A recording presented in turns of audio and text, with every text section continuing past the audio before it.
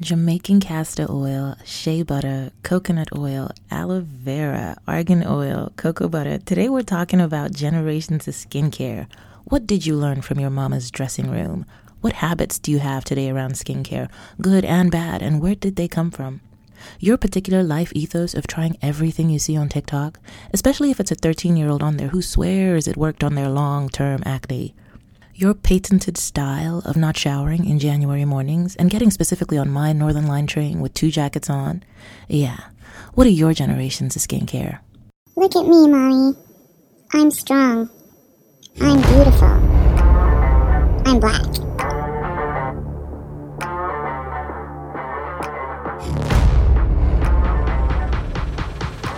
I'm strong.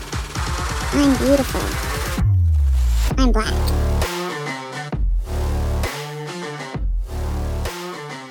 I'm beautiful.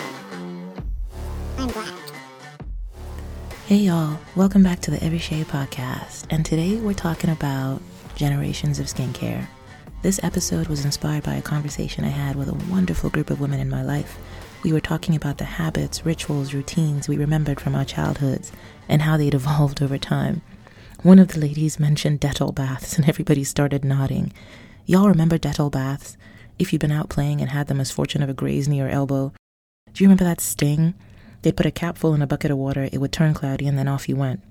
Do you remember shea butter for your hair and your body mixed up in the palm with a little bit of oil? We talked about astral cream, aqueous cream, coconut oil, that speed to grease up after a bath, black soap, of course.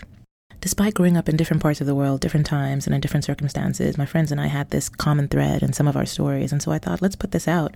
Let's see what everyone else picked up along the way. I'm going to call out a few names, and depending on your, let's call it tenure, shall we? This will either be complete gibberish, you'll think I'm having some sort of aneurysm, or you'll have like this knowing smile on your face. So let's start. 1. Imperial leather soap. 2. Piers soap. 3. Lotta Body. 4. Blue Magic. 5. 1006. If all of that rang a loud bell, let me know, because I think you and I could be pretend friends. I walked into a store in Hong Kong recently, a relatively large store, like they had a fresh fish counter. And this is my gauge, right? If you were confident enough to take the gamble on poisoning people with fresh fish, you're a big player.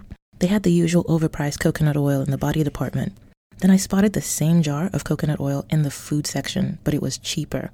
How can this be? Like, were the barcodes different? Who knows? But some of my skincare habits have involved buying walnut oil, avocado oil from the cooking aisle. For my hair, I've definitely purchased oils from those same aisles. And while I'd like to think I came up with all of this smartness and frugalness on my own, frugality? I'm not sure. I firmly recall as a kid being sent into the kitchen to get something for my hair or a wound or a scratch. When my mom would do a treatment for my hair, all the ingredients would come from the kitchen. The little facials we would do, I recall a honey mixture of some sort. I also recall a lot of steam. Steam for my hair, steam for my face, steam when I was ill. If you look back, steam was popular with the Aztecs, the Egyptians, and if you've had the pleasure of a hammam ritual, you'll know this too. So many things we take for granted, how we cleanse, how we wash, how we hydrate, how we moisturize, the core of our routines. Where did we learn this stuff? And the bad habits too. How far back were these locked into our brains? How much of what we know now is from generations of beauty tips passed on to us? What are the generations of your skincare, and how have you honored these? How much of that stuff is actually worth keeping in our routines, and what should we definitely be leaving out? The ancient Egyptians indulged in milk baths. I thought long and hard about how I can replicate this, and every idea ends up in cheese. They would exfoliate with sea salts, they'd have clay, olive oil also as part of their skincare regimen. Ancient Greeks were also big on milk and honey, olive oil too. In the Renaissance era, everything from rose water to mercury, lead, and chalk, even vinegar for pimples. Ayurvedic beauty remedies with neem, turmeric, sandalwood. The 1800s gave us Vaseline, the gift that apparently keeps on giving. The 1900s gave us sunscreen, Clinique, and Claricel. Tell me somebody remembers Claricel. Pond's, and of course, Die Hard, oil of Olay.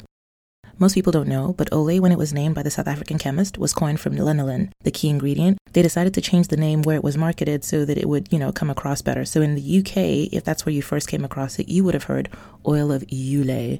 If your first contact was in Germany, you would have heard, I think, oil of Olaz. Anyway, 10 quantum leaps later to 2000s, and that gave us approved cosmetic Botox. If you go back far enough, you'll see this continuing theme of seeds, leaves, flowers, animal fats, scrubs. And so many of these are still useful today, right? So try soaking your legs in some sea salt water. For the most part, you can see why these remedies are popular. There's actual science behind why these ingredients worked, why they still work. Minus the lead, the mercury, and the chocolate. Everything from the rose water to the saffron to the honey, all packed with minerals, antioxidants, vitamins, emollients, anti-inflammatories. And I'm sure across the world there's so many more of these ancient rituals that we, as the privileged recipients of that ancestry, should really be looking to celebrate. I don't mean going to your local beauty store and buying a $200 jar of something that may or may not contain one of these ingredients. I mean taking ownership of that heritage. It's yours. Come on. Learning about the generations of your skincare and giving maybe one thing a go, and then telling me about it because I love this stuff. I don't need too much inducement to mix up a batch of anything. Start small, start local if you can. I don't need anybody asking me where to buy frankincense this Christmas. The one thing in my mama or her mama didn't use was makeup, which is probably why now, when I try and use makeup, I get 1998 drag queen vibes. I still long for the day when I can pull off smoky eyes. Now, not everything we got from mama's dressing room. Some things we picked up along the way from college, work, your first shared apartment. Bad habits like face planting in bed after a night out, waking up to all that beat face on the pillow. The really difficult one, I think, is touching your face. I read somewhere we touch our face up to 23 times in 1 hour. I'm not sure if it's true, but given everything we touch in between, Lordt. Maybe the COVID masks did help reduce that a bit, but then again, maybe they worsened your acne. For some people, when they're stressed out, they touch their faces a lot more. I tried slapping my hand every time I caught myself touching my face during COVID. That was not a success. And then there's the pimple poppers. Somebody should do a cartoon about superhero pimple poppers. Pimple poppers. They could do to the theme song of Captain Planet.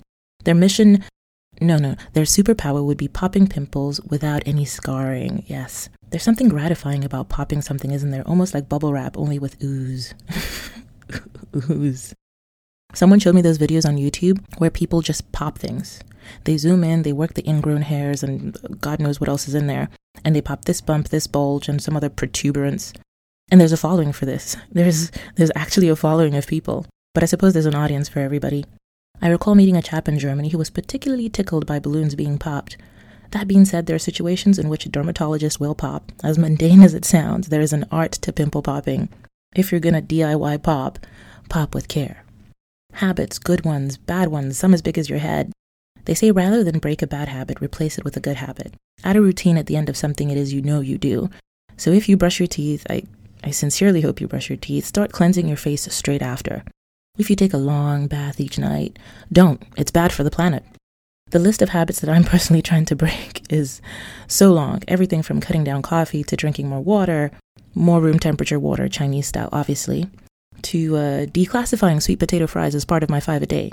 We all struggle with these deeply ingrained habits. However, my encouragement to myself today is, I take my 14 vitamins almost daily now. Until next time, y'all, it's every shade.